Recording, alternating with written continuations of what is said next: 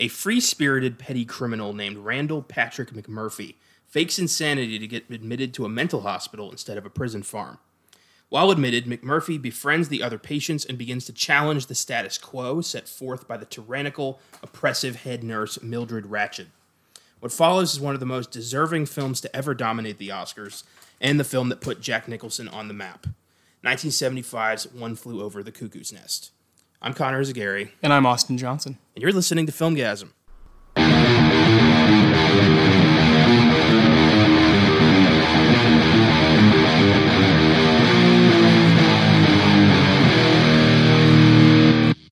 Happy Friday, listeners. Welcome to our connector episode to this past Wednesday's Shining Revisited.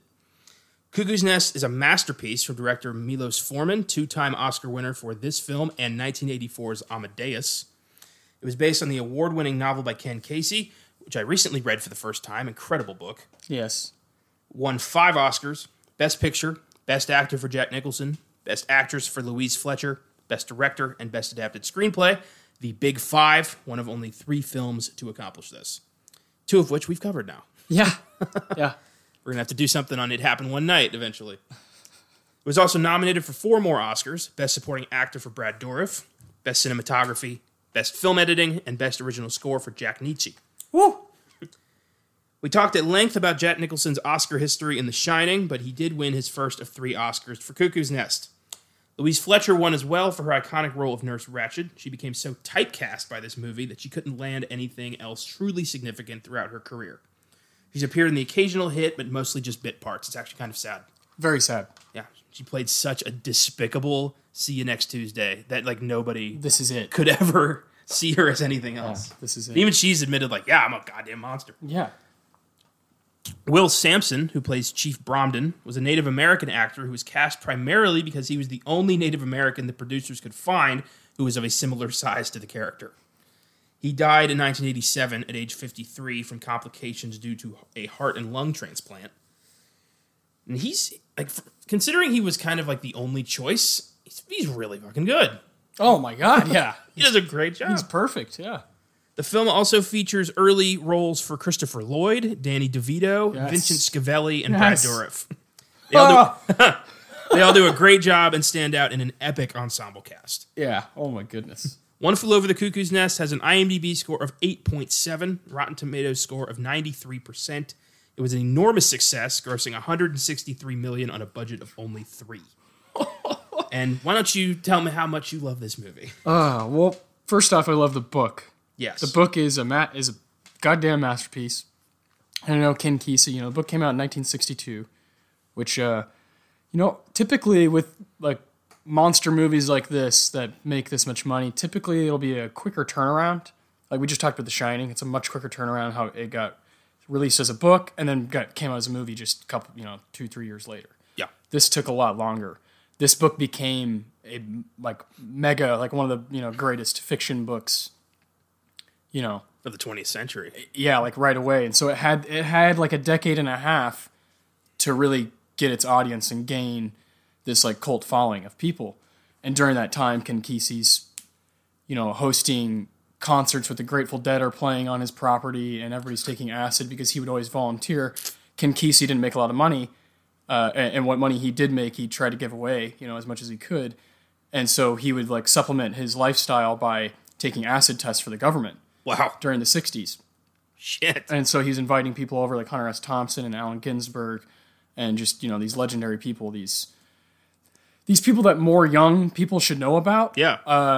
Obviously, these are, big names, but you'd be surprised at how many people don't know who Ken Kesey is or don't know any of Ginsberg's work or, can't name a, Dylan album, these 60s monsters, And Ken Kesey's a part of that group. Very much so. And it's because of this book.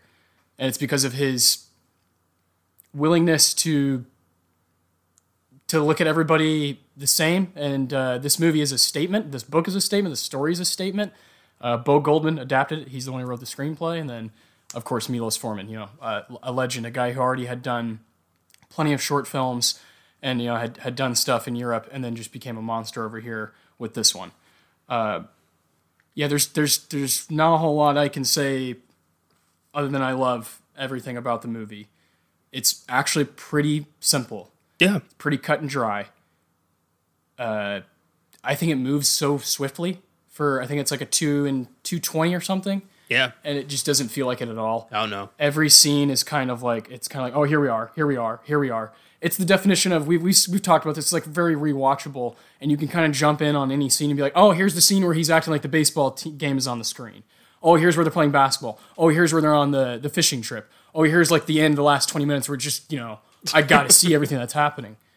Yeah, it's a masterpiece.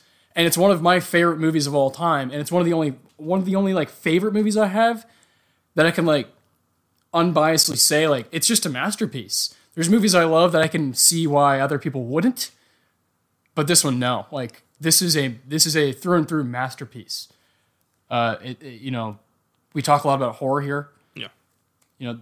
This is not that. This is drama to the bone and powerful dialogue from people who are labeled insane or crazy by society just because they don't act as the powers that be want them to, They got problems. And that's what Kesey's goal was he went, to write this book, he went and hung out at psychiatric, and he would talk to these people while on acid, and he's trying to say, like, we've just kind of put these people over here in this building, but that's not really helping anything. They still need to be talked to and still need to be a part of everything that's going on. So you throw this McMurphy character in there, and it's just, he's the catfish. He's the one who's making everybody question things, and is he insane? Is he not? That whole thing. I don't think he is. No. I don't he's think definitely not. No, he's definitely not. Is he dangerous? Yes. Yeah, it's just perfect. It's just perfect. It's like what you look for when you're like, oh, what's, something that's just going to entertain me for 2 hours. Like, this is it. This is like one of those things. It's one of those perfect ones. And I'm really glad the Academy recognized that when it came out. Yeah. Swept up the big five. Like you said, there's only 3 films that have done that. And this is my favorite of those 3 films. I love Silence of the Lambs with all my heart. But this is my favorite Best Picture win of all time, ever. Of any movie that's ever won, this is the one that I point to as my favorite. They got it right that year. And the 70s were very tough, I know. I'm really glad this came out after Godfather, because I really wouldn't want them to go against each other. Chinatown already had to do that.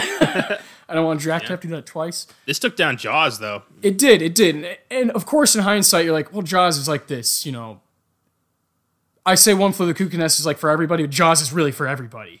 It's just, it's like family fun, but it's also scary. I don't know. I don't really want to talk about Jaws.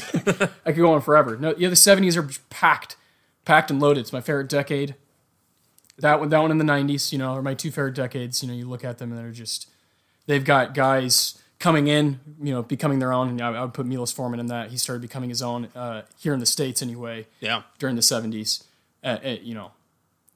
Martin Scorsese. It's a competitive time. The guy who made the Godfather movies. It's a competitive time. And One Flew Over stands out still. Almost 50 years now, 45 years to the date. It's really crazy. I adore, both hand in hand. Same thing with The Shining. Those are very different, book and movie, but I love them both, and these are very similar. Aside from the book is all narrated by Chief Bromden, and the movie obviously can't really operate that way. Yeah. Because we have to believe, you need that juicy fruit scene at the end to like, oh fuck, you need that. You do. Yeah, man, it's a masterpiece. How many times have you seen One Flew Over? This was my second time. Yeah, see, that's crazy. Yeah. One Flew Over is one of the ones that I just couldn't even, it was like impossible to avoid. Even like with I know movies were like shoved down your throat. They weren't necessarily shoved down mine, but I couldn't even avoid this one. Because it's just one of those. It's like on the internet, because you're looking, if you're looking at anything Oscar related, it's like always in the conversation. Because it's like one of the greatest performances in Oscar history, it's amazing. So it's been a part of it's been in our minds, of course, forever. But yeah, I can't imagine only seeing it twice. Well, I saw it for the first time like 15 years ago. Okay, yeah. And I thought it was brilliant. I didn't know anything about it. I had barely tapped into Jack Nicholson. Yeah. I'd never seen No, I had seen Amadeus, so I was a little bit familiar with I love It's Amadeus. a phenomenal movie. Yeah. So I was a little bit familiar with Milos Forman. And I just watching it, and I just remember thinking, like, this is not what I expected. Because I was very hesitant to go into drama at a young age. Yeah. Oh, yeah, for sure. Because I thought, it's all probably pretty boring, so why bother? Yeah, 70s. I know, man. It was. What? I hate that used to be my mindset. It's kind of not like the picture's not quite what it's not HD. What the hell? You got to find your way to these things. And I gave this a chance because I think my grandpa recommended it. And I watched Everyone's grandpa recommends I know, right? It's weird, but yeah. And I watched it, and I remember thinking, like, this is phenomenal. This is crazy. And then I never watched it again until we did this. Yeah. And I realized, like, I should watch this all the time. This is incredible. This is awesome. Yeah. Yeah. And then halfway through watching it, my family's disc broke. It just, like, the disc just stopped working. It froze up. It wouldn't play anymore. So I was like, fuck. I want to finish this movie. Like, what do I do? Ruined my whole evening. So I was like, man, come on over. Come get it. Yeah. I just finished it. Thank God I have, the reserves. I've had to do the same thing. Yeah. I'm like, man. oh, shit, man. We only got a few days. I need the movie. I got you. And incredible, without a doubt. Like, one of the... An argument could be made for Jack Nicholson's greatest performance. I think so. Yeah. I don't know, though, so. because he's done so much. I know. Well, just in that, 5-year stint. I know. You're like, Jesus, dude. Yeah. And then, Well, those are my favorite three. Chinatown, One Flew Over, and Shiny are my favorite three that he's ever done. Like, performance for him. And probably my favorite three movies he's been in, too. Yeah. Just so happens. And I can't think of another guy off the top of my head who has, like, three like that I'm just, I'm blown away by. And they're all so different. Yeah. Yeah. You have, Chinatown where he's just... And he dominates the screen in all these movies too. He is it. If he's not there, there's no movie. Yeah. That sort of thing. Very true. Carries. He does. You know who Ken Kesey wanted to play McMurphy? Who? Can you guess? We'll get 70s. What other big time 70s guy? He was really pulling for him. I want to say De Niro. No, that's a good guess though. Brando. Warren Beatty. That's a good guess. Al Pacino. No. Roy Scheider. No. Okay, I like that guess though. Gene Hackman. There you go. Yeah. Hackman, really? Hackman, yeah, you wanted Hackman to play him really bad. Huh, you know what? I can kind of see that. Me too. Oh yeah. After watching The French Connection, I can totally see that. Oh yeah, and there's so many like Nicholson. I mean, of course, I don't want that to change, but like I think he could have done a good job too. That abrupt, just like what in the hell, Yeah. What are you guys thinking? Because he's around people who are crazy, quote unquote crazy. Yeah. And then he's like just trying to play cards. Yeah. Popeye Doyle is kind of McMurphy as a cop. Yeah. Yes. A piece of shit with power. Dealing with these idiots. Yeah. Because McMurphy's an interesting character because he's not a hero. Oh no. I mean, he's very clearly a criminal who's done some dark shit. He's like a misfits hero. Like he's standing up for like the guys who have no voice, even though probably not the guy you want standing up for you, but he's doing it. He's not. I wouldn't want him as the face of my cause. No way. No. But I get it. But I like his development in this movie as like he has so many ways to get out of this, so many chances to escape this place, and he doesn't take them. Yeah, because he doesn't want to see Ratchet step on these people. He actually grows to care about. He's them. their leader. Yeah, he's their captain. Yeah. I love that. Just makes the ending so fucking sad. It's so it does. so bleak, man. It does. It's fucked up. Ooh, so many elements of it too. That Nurse Ratchet, something of a cunt, ain't she? Did Ken Kesey write anything else? Yeah. Mostly nothing like this. No other like novel like this. More like stuff about experimental things. Okay. There's one called Sometimes a Great Notion. Awesome. Incredible. And I haven't read enough by him, but he has a lot of stuff that he did during the 90s when like the internet first became a thing. He was like, I'm just going to put everything on the internet for free. He's crazy. He was awesome, man. He like cared so much about the content and the craft and as much as he could and what's the craziest, things I can do. What are other people not going to do? And, of course, like Hunter S. Thompson's a part of that movement, that wave of like, let's go there while we can. While this shit's legal. Let's do it. Is Dylan the only one left from that era? Of those big guys? Yeah. I guess so. Yeah. That I can think of those like big names of like the beat dudes. Yeah. Yeah, off the top of my head, yeah. That's a damn And shame. seems like he's not going anywhere. Nah. Like he just won. Nobel Peace Prize. Yeah. Or not Peace Prize, but Literature Prize. Yeah. And Insane. still crazy. He's unbelievable. Bob Dylan will always be my favorite solo artist of all time. There's no change in that. Yeah, I love all these. This whole world is so cool to me. That 60s, 70s stuff, yeah. Oh, for sure. Well, I guess we should dive into the plot of this thing. Yeah, man. I did want to say something about how wild it is that personal heroes for both of us, you more so Christopher Lloyd, and Danny fucking DeVito, like, heroes of ours. Guys who have been mainstays in things that we both just fucking love in pop culture. I mean, dare I say, Back to the Future. Yeah. Kind of important to Connor's life. Pretty significant. And then, like, not to mention both of our, like, favorite comedic show, It's Always Sunny in Philadelphia. Frank is, like, the engine of the show. It's just, like, I was watching with my girlfriend Brianna. I was watching One Flew Over, when I was rewatching it for this.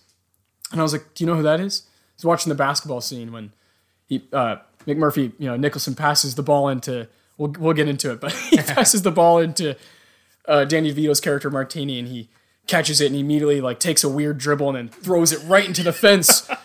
And I was like, who's that, Brianna? And she's like, I don't know. This is 45 years ago. I was like, that's Frank from It's Always Sunny. She's like, Danny DeVito? I'm like, yeah.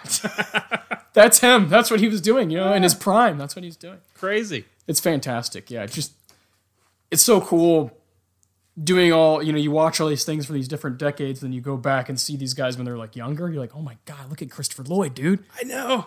Look at his hair. No hair. Yeah, this is like one of his first things. And he is awesome in this movie. Awesome. Everyone is. Billy Bibbit, awesome character. Brad Dourif. I didn't know. God. I didn't know Brad Dourif had it in him, man. No. Unbelievable. And then the movie takes a turn. Yeah, he's one of my favorite underappreciated character actors of all time. Yeah. Horror mainstay, as most people know, he's Chucky. Exactly. But Grima and then he of the can do Rings, this. And he got an Oscar nomination on his first film. Yeah, that's amazing. So cool. And I wish more people knew who he was because he's incredibly talented and way more deserving. Well, we'll be talking about him more here. So, oh hell yeah! Let's dive into the plot of One Flew Over the Cuckoo's Nest. All right. 1963, Oregon. Randall Patrick McMurphy, Jack Nicholson, a criminal who has been sentenced to a fairly short prison term, decides to have himself declared insane, so he'll be transferred to a mental institution instead. Jesus Christ. Where he expects to serve the rest of his term free of prison labor and in comfort and luxury. Wow. McMurphy. I'd rather go to prison than a mental institution. Same. Those places scare the shit out of me. Yeah. And I don't like how they decide when you get to leave. That's horrifying. Yeah. Ugh. Yeah, it's not like a volunteer. Yeah, it's total. Until we're ready for you to be a part of society. It's terrifying. Ugh. This mental institution is run by who we've talked about, Louise Fletcher. She plays Nurse Ratched. Right away, cowering. She feels taller than everybody immediately. Yeah. Her hair is fucking. She's the annoying. Wicked Witch, straight up. Yeah, and you just immediately, you just you feel this is the villain. Yeah. I always wondered, why does she have more power here than the doctors? I don't know. That's always bugged me. Yeah, I'm not sure. And you never really see. It's like the doctors don't really care. They don't have. They have barely any interaction with the patient. They just have that meeting. Yeah, and Ugh. And then they get there too late. Yep. So Nurse Ratchet's in control. These patients, most of them voluntary by choice, but that's not.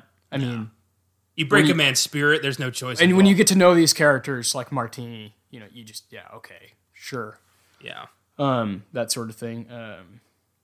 McMurphy becomes ensnared in a number of power games with Nurse Ratched. They immediately become. It's a cat and mouse game. Yeah. I would say actually it's more of like chicken. They're playing chicken. They're both just, it's awesome.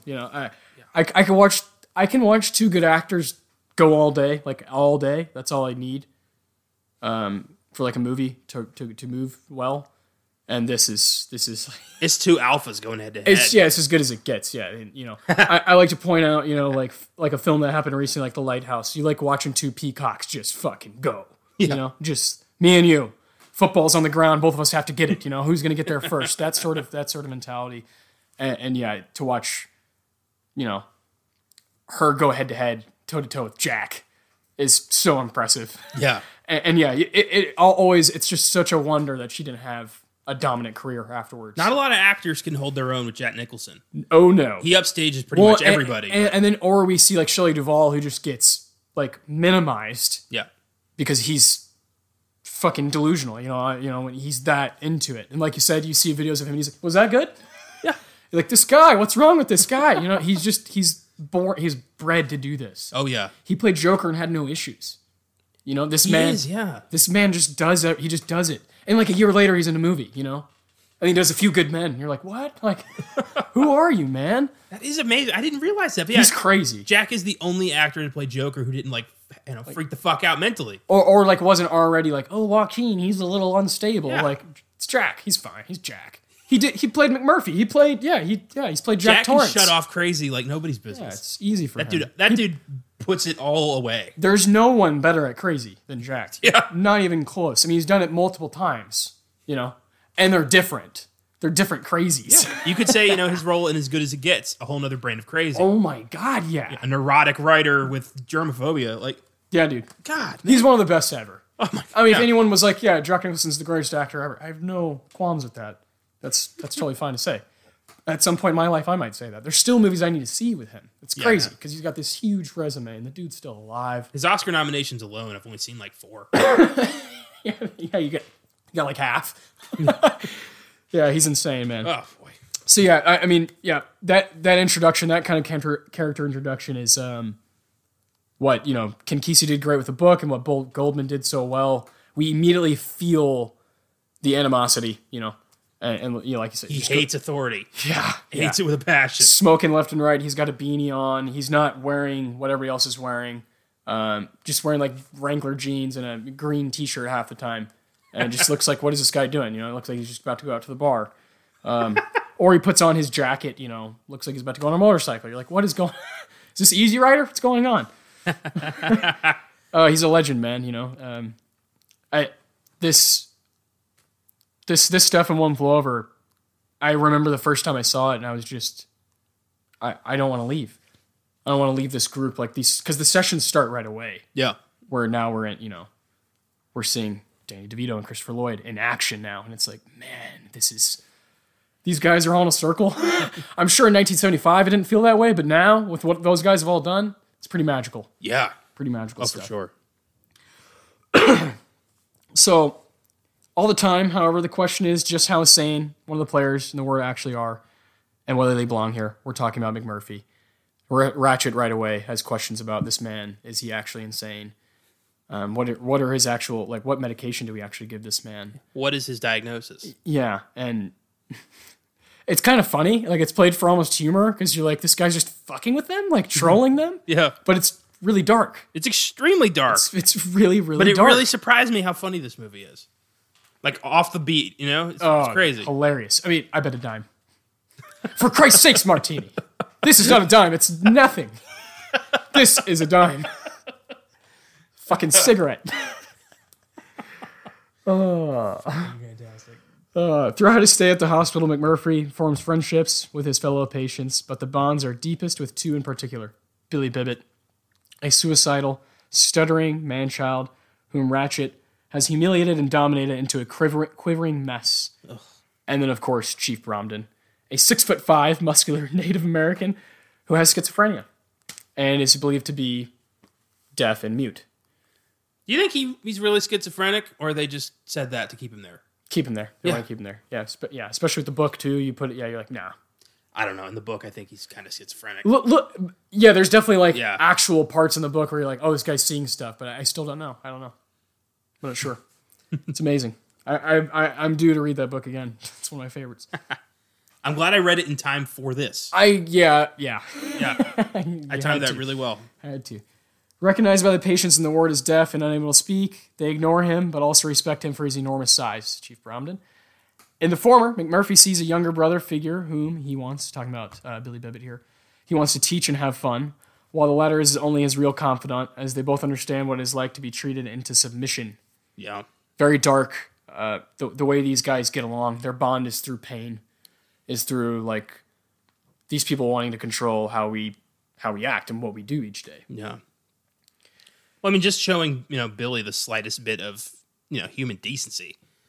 That goes a long way. Yeah, he's talking to Billy. Yeah. And Billy's like, what? He's like, you have the patience for me? It's amazing. Yeah. That's which is where like you can see why some of them like rally around him, like he's their hero. You're like, oh man, it's tainted. It is tainted.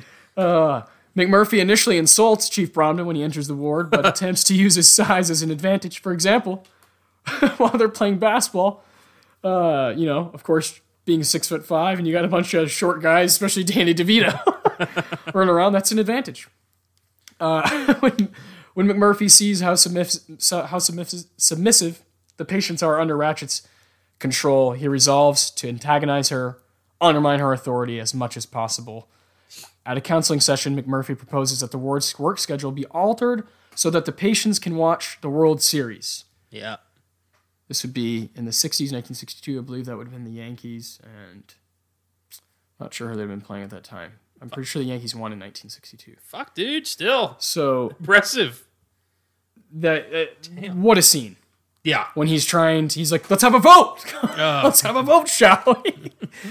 Come on, let's get your hands up. Come on, let's see. What's the matter with you? Don't you want to watch a ball game? Yeah, just screaming at these guys. Like, come on. Like, I swear it'll be more fun than this bullshit. I swear to you, because I'll have fun. Therefore, I promise you. I hate, burned into my fucking head is Nurse Ratchet's smug little smile every time she does anything that hurts one of these people. Yeah. It's the fucking worst because she knows that she is God here. And even at the end, nothing changes. And it hurts so bad. And I want somebody to take her down. Yeah. And then we get close, but we never get that full satisfaction. I know, man. Ugh. Jeez. So the initial attempt to get this World Series on the TV, which is literally right next to where they do their sessions, the TV. Yeah, there's no reason they couldn't do this. No, it's just to piss. It's power. Off. Yeah. So it initially does not go well, and Mac's like, "Well, fuck this, man. I'm gonna pick this thing up. I'm gonna throw it through that fucking window, and I'm gonna go to a bar and watch the ball game. What do you guys think? And they're all like, well, you can't lift that thing, And he's like, yeah, you guys want to bet on it? Taper's like, I'll take that action. Yeah. He's always betting. I love that. He's like, I'll bet $1.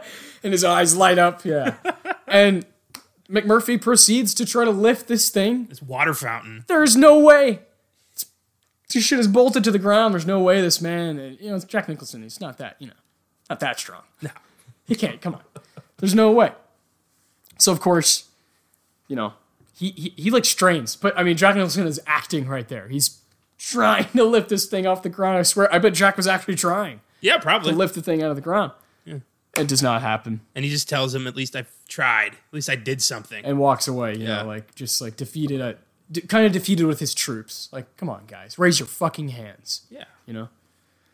So, the next session they hold a legit vote. Everybody's ready for it.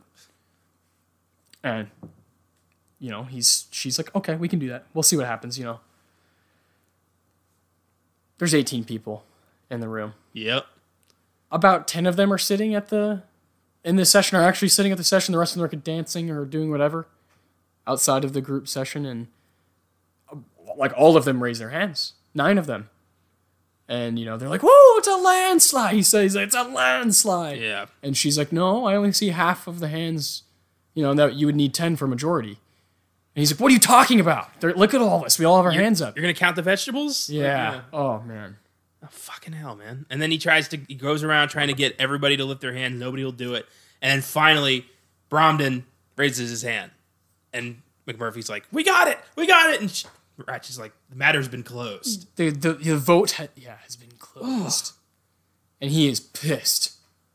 Legit. Yeah, I get it. Understandably. Yeah. Because the World Series, baseball, the way it works is they play every fucking day. Mm-hmm. So even the World Series is like game 1 on Tuesday, game 2 on Wednesday.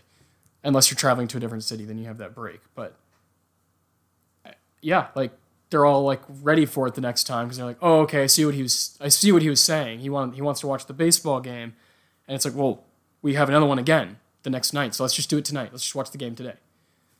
And she's just being a bitch, and you get that Nurse Ratched, man. Her name's become synonymous with horrendous women in power. Yes, It's crazy. yes. Ugh. So, probably my favorite scene in the movie Yeah. is how he responds. And it's McMurphy sitting on the couch, staring at Nurse Ratched through the window. She can see him, he can see her.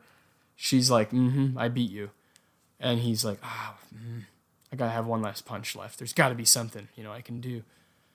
And in all of his glory, Jack Nicholson stands up and starts screaming at the television. Oh my God, he's rounding second base. Oh, he's go. Oh, it's a ground. Oh, acting as if he's commentating the baseball game. He's rounding second base. Oh my God, it's a home run. Oh, and all of them join him. They join him around the couch and around the TV, and they go fucking berserk. They're cheering this baseball game. They go nuts, and there's nothing on the TV but their reflections. And it's like the saddest but happiest thing I've ever seen in a movie. It's the scene that won him the Oscar, without a doubt. Yeah. It's the scene that, like, when I think about him, like, with his hands up in the air, and he's just screaming, about nothing. McMurphy will not be defeated. No. You can't kick him down. Because So- he's going to kick you back. Yeah, and she's like, man, because all these guys rally around him. They're like, at that point, he's their leader. Yeah. That he became their leader. In the book, and it kind of shows in here, he captains their basketball team, like an actual basketball team. Amazing. He's the leader now. He's their guy. He's fucking, Spanky. And Bromden's alfalfa. So that's that's how it goes. Oh man. Speaking of, the next scene after that is a great scene.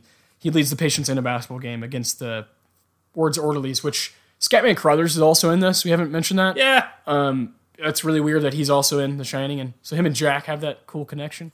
They've both been in unbelievable movies together. Yeah, man. And he ends up being a pretty vital character later on. Scatman does. So Bromden proves to be an effective player as he finally puts the ball in the basket. Because he's 6'5", and McMurphy, being the one who knows what's going on the most with it, is like, man, stand right here on the block. I will throw it to you. Put your hands up. Just put it in the basket. Put the ball in the basket. And he does, and they all go nuts. They throw a parade every time they score, because it's like, this is the first time we've like made a couple passes and gotten a basket, And then Bromden walks calmly to the other basket and holds it closed and bounces the ball So they out can't, yeah. so the other team can't score. Because he's 6'5". And they're all screaming, that's bullshit! That's bullshit! It's goaltending, motherfucker. And then he just walks back and puts another basket. man. Bromden starts jogging happily to the other side. This is the first joy he's felt in years. McMurphy gave that to them. So great. Amazing. It's incredible. In all their glory, they celebrate as they're, relaxing in the pool. Great scene. Mac finds out from an orderly that he won't be released at the end of his prison sentence, but will remain in the hospital for as long as the board and Ratched deem necessary. Oh, he is devastated by that. He's pissed at everyone because nobody told him that. Yep. He's like, where's my team? Huh? I thought I was a leader. I should know these things. Like, what the fuck? We have another counseling session, and McMurphy, very upset at the orderly's revelation, finds out that he's been listed as a committed patient, and will only be released when Ratched permits it. A highly unlikely scenario, of course. Yep, it's going to be there for fucking ever. McMurphy also discovers that many of the patients in the ward are there voluntarily. They can leave anytime they wish, but due to Ratchet's dominance, they're afraid to take the chance. McMurphy seems particularly upset that a young man like Billy remains in the ward voluntarily when he could be free and maybe enjoying his youth. He's afraid of his mother, who's friends with Ratched and also works there. Devastating. So sad. The session, of course, quickly erupts in violence, however, when the subjects of Ratchet's cigarette rationing is addressed by an upset patient named Charles Cheswick. Chesy. Oh, yeah. One of the coolest characters in the movie. I ain't no little kid! Yeah, just... Yeah, Ugh. he like makes me cry. I think he should have been up for best supporting. Like all he of was them, fantastic. man. They were all great. Christopher Lloyd is so good. Yeah, they all are. Danny DeVito is really good, man. Bromden, Samson's good. It's crazy. Yeah. This is one of those where the whole cast was brought it. It couldn't have worked. It wouldn't have worked without that. Nah, man. I could see the supporting actor being literally just them. All like 5 spots from this movie. Oh man. Shit. Oh. So we talked about how, of course, McMurphy plays cards with everybody, and they use cigarettes that's how they gamble. All the patients who play cards with him have lost cigarettes and money to McMurphy. Yeah. After he introduces them to blackjack, prompting Ratchet to ration their cigarettes. When Tabor is burned by a lit cigarette and reacts loudly and violently and is dragged away, Ratchet tries to restore order. Not so easy. No. Charlie Cheswick becomes confrontational as well, and a fight breaks out with the orderlies, and Mac Bromden, who'd pulled one of the orderlies off Mac, and Cheswick are sent to a detention area where electroconvulsive therapy is conducted on disruptive patients. Cheswick is sent first to undergo ECT, while McMurphy and Chief wait on the bench. Here we go. Tense. But before that, I love when McMurphy just gets up and breaks the glass to the nurse's station, grabs the smokes, is like, here, all right, are you happy? Here. Yeah. Not, and everyone's like, fuck, what do we do now? That's what starts. That's what causes the initial fight. Yes, this like noise. Yeah. And then when one of the orderlies starts attacking McMurphy, Bromden drops the mop and immediately goes over there and helps him out. Yeah, he's like, I got you. Yeah, that's his guy. Yeah. Oh, yeah. I love that. They're boys. And here they are on the bench together now. Yeah. And here's where we have quite possibly the most famous quote from the movie. The few moments they have alone, McMurphy offers Chief a piece of gum, and Chief verbally thanks him. Wait a minute. And McMurphy, you son of a bitch! You fooled him! You fooled them all! Oh, man. I love that Bromden... Chills just go, yeah. Bromden trusts him enough to reveal that. Yeah. Nobody else in this hospital and it's knows so slight. Oh, yeah. So slight. Just thank you. So oh, man. Juicy Of fruit. course, surprised, McMurphy realizes that Chief can speak and hear him. Has feigned his illness the whole time. McMurphy resolves to allow Chief in on his escape plan because of his hidden wisdom. Ending this scene, a more defiant McMurphy emerges from the detention area to an awaiting Nurse Ratchet. Mac appears submissive, claiming he'll happily join the group again. Frightening scene. Watching Jack Nicholson be electroshocked. Be fucked up like that is rare. Well, also, and you can see... You don't really see Jack Nicholson get fucked. Fucked up. In Mac's eyes, he's not aware of what's about to happen. He's just like, all right, I'll bite down on that. Wait, what? What's going on here? And then he just gets... And he starts convulsing. He's like, freaking out. I love that he wanders back in there all, looking like a vegetable. And then he just, he winks at Chief. I love that bit. Perfect. It reminds me a lot of the bit from Shutter Island when Leo tells Mark Ruffalo. Mark Ruffalo's like, oh shit, what's going on? Yeah.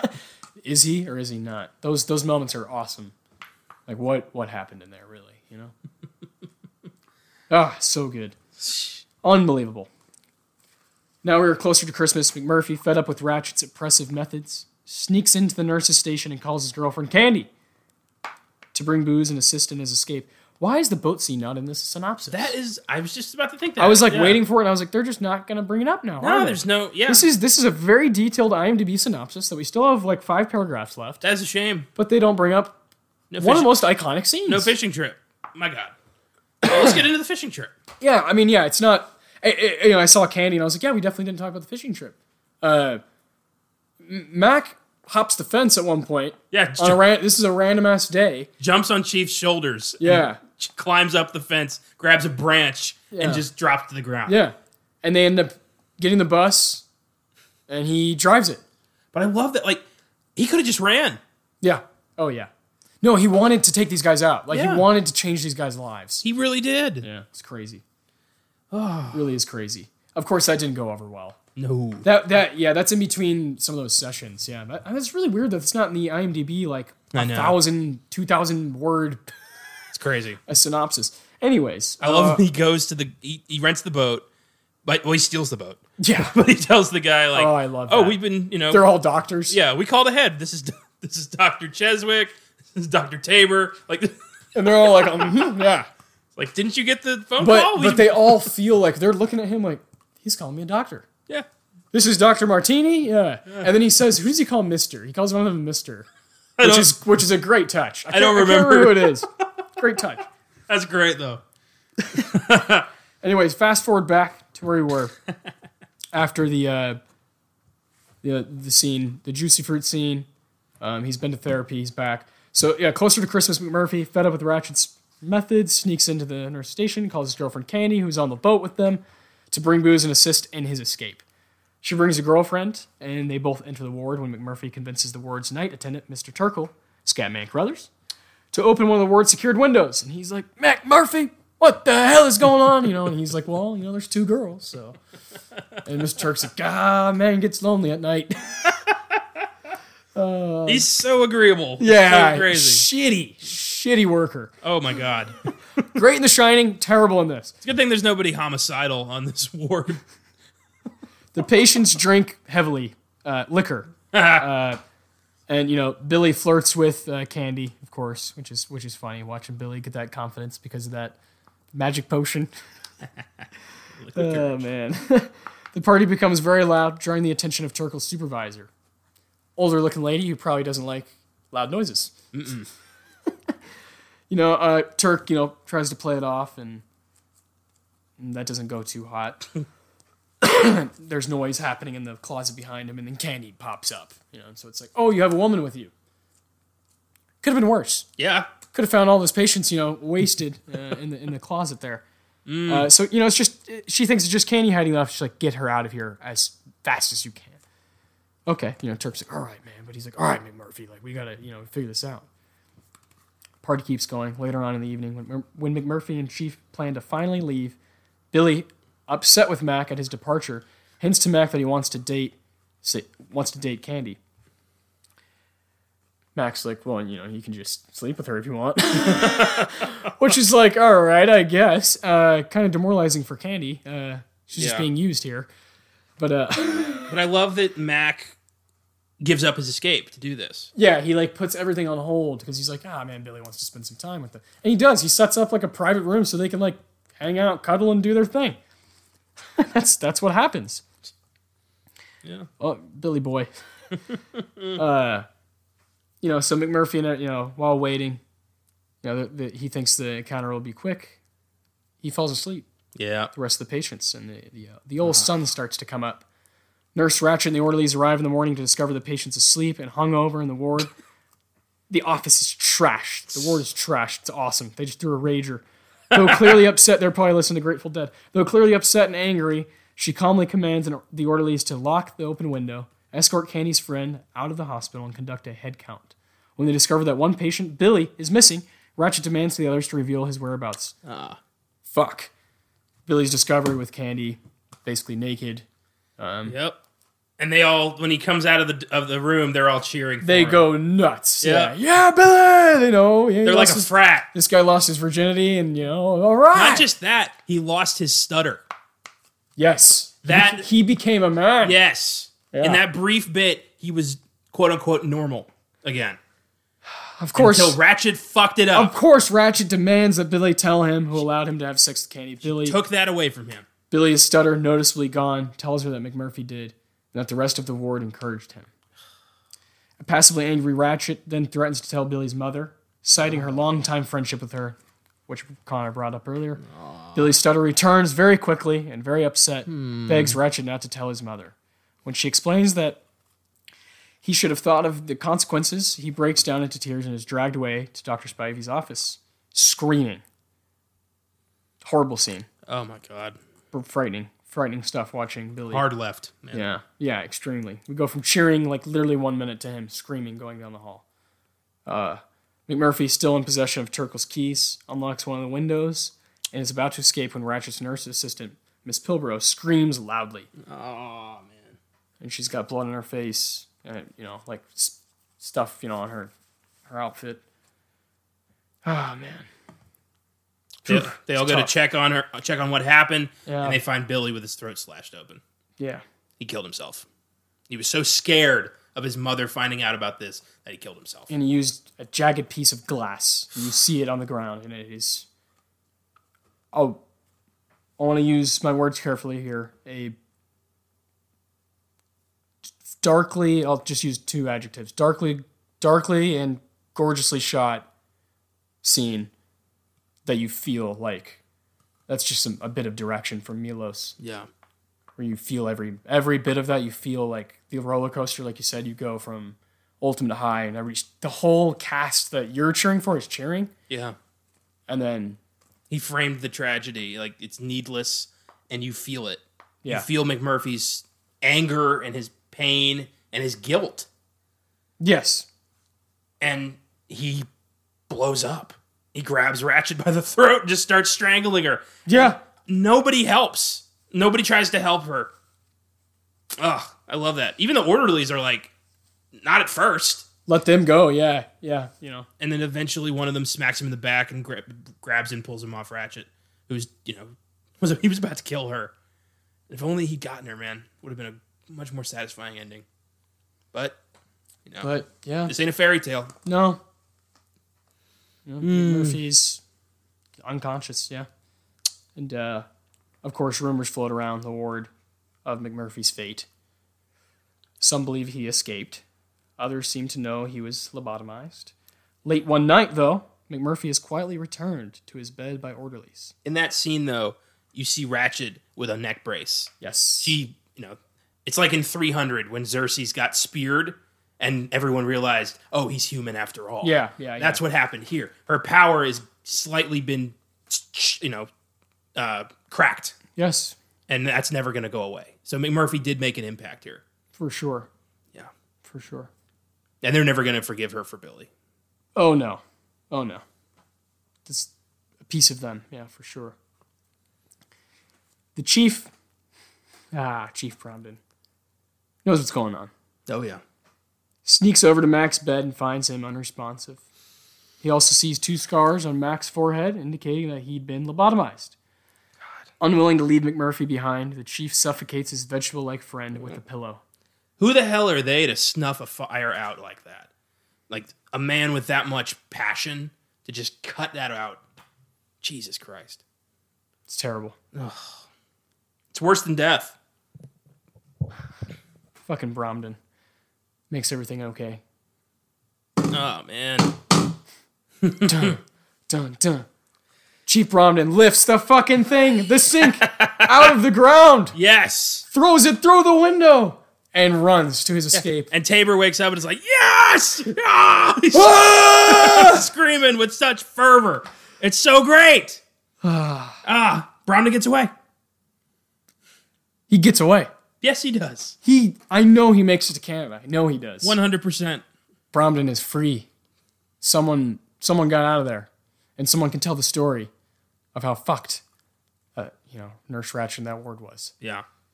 Oh, man. I like to think that off screen, a lot of those other guys jumped out that window, too. Oh, yeah. And just... Tabor went first. Yeah. Oh! Yeah. Christopher Lloyd knocked that bit out of the park. It's not even like dialogue. It's just, oh! Yeah. Just excitement.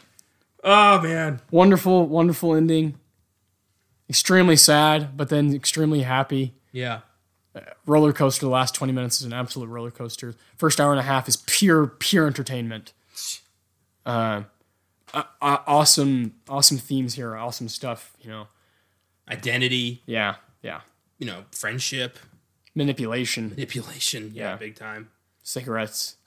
Yeah. Blackjack. Basketball.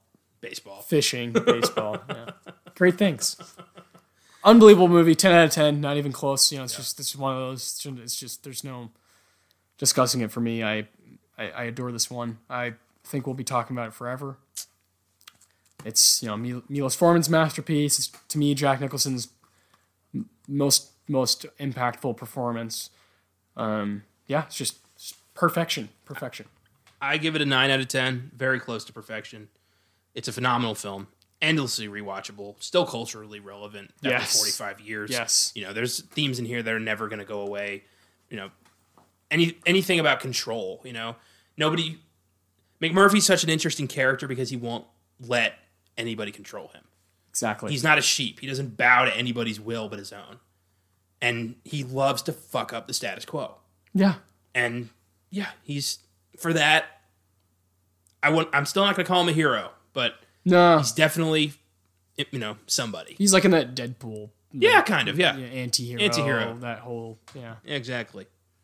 Yeah, man, solid flick. Wonderful. Awesome stuff. Yeah, wonderful movie. Awesome stuff. Again, one of those we'll be talking about forever, without a doubt. And it's something that I think we'll reference on Filmgasm just as, it's just one of those masterpieces. When you talk about it because of the Oscars, one of 3 movies that have done the Big 5. Like what to me now is like impossible. It seems like they're never going to do that again. No, they spread the wealth. Yeah, Parasite was rare when it. And Parasite had no performance nominations, which is crazy. Yeah, it is. You'd think it would be, I don't know, it's wild. Mm-hmm. You think that they would give them like the performance nods before they would be like, here's all the directing and screenplay and best picture. You know what I mean? Yeah. They would be like, all right, let's throw forward like a couple bones first, not the whole fucking. Yeah. Parasite got 3 out of 5.